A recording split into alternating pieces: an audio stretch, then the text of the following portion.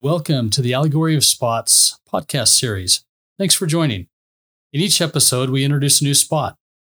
We talk about how spots hinder our progression mentally, emotionally, spiritually, and physically, and how to overcome any spot that may be holding you back.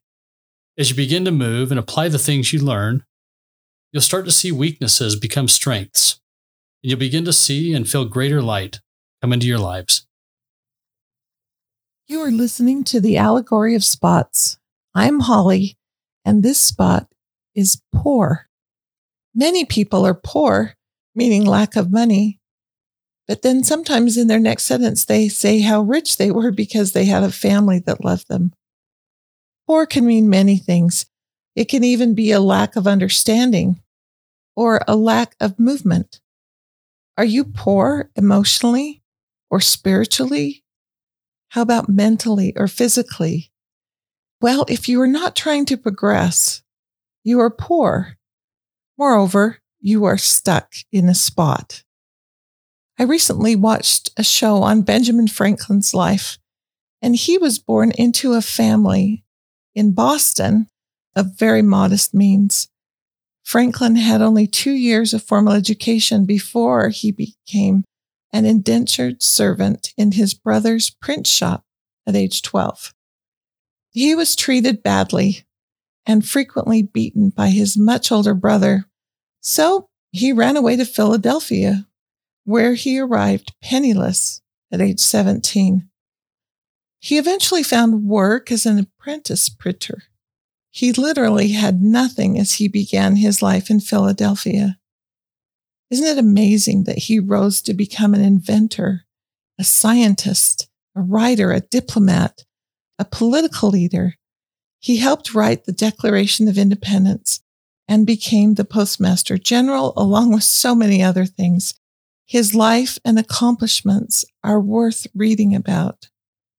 As Franklin kept trying to improve on the kind of person he was, he considered various virtues that if he mastered them, would counteract his unwanted or poor behaviors. Here is a list of the improvements of self he worked on: temperance, silence, order, resolution, frugality, industry, sincerity, justice, moderation, cleanliness, tranquility, chastity, and humility. Each week, he would pay particular attention to acquire and sustain one of the virtues, and then work to move on to another. Benjamin Franklin was someone who rose out of his state of being poor to a place of becoming accomplished, which gives us hope that we can all improve on ourselves and develop from a state of being poor to learning and movement and becoming. Do you know someone who has been able to progress emotionally, mentally, spiritually, and physically, and wasn't satisfied by the poor state they were in? Is this you? Are you in one of these states, emotionally, spiritually, or mentally?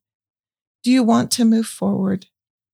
We are taught in the New Testament from Matthew 5-7 about the Beatitudes, meaning how to be, how to improve ourselves and not be stuck in a poor state or condition. This improvement may not make us financially rich or well off, but then again, there are many definitions of the word rich too.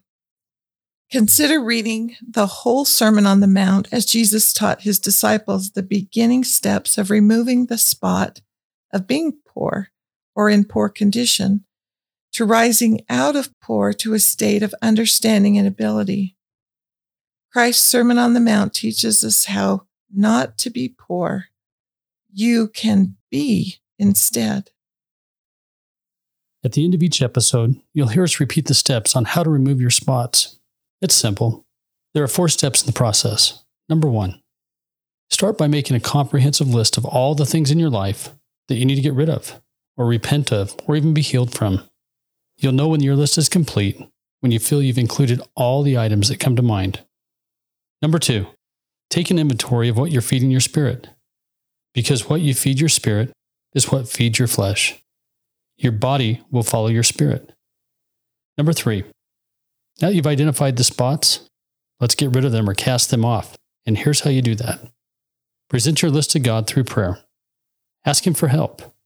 Ask Him to remove your spots, to literally take them from you. Ask God to remove and offload all your burdens, your stresses, and your concerns. Stop trying to carry them alone. They weren't meant for you to carry. And number 4, once you've finished steps 1 through 3, it's time to start the process again. Only this time, dig a little deeper into your soul, searching out even the smallest of spots you might have overlooked or not even recognized. Ask God to reveal them. He has a way of bringing them to the surface. And finally, continue these steps until you've completely cleansed yourselves of any and all spots. Then move forward day by day, using the atonement of Jesus Christ to keep yourself unspotted.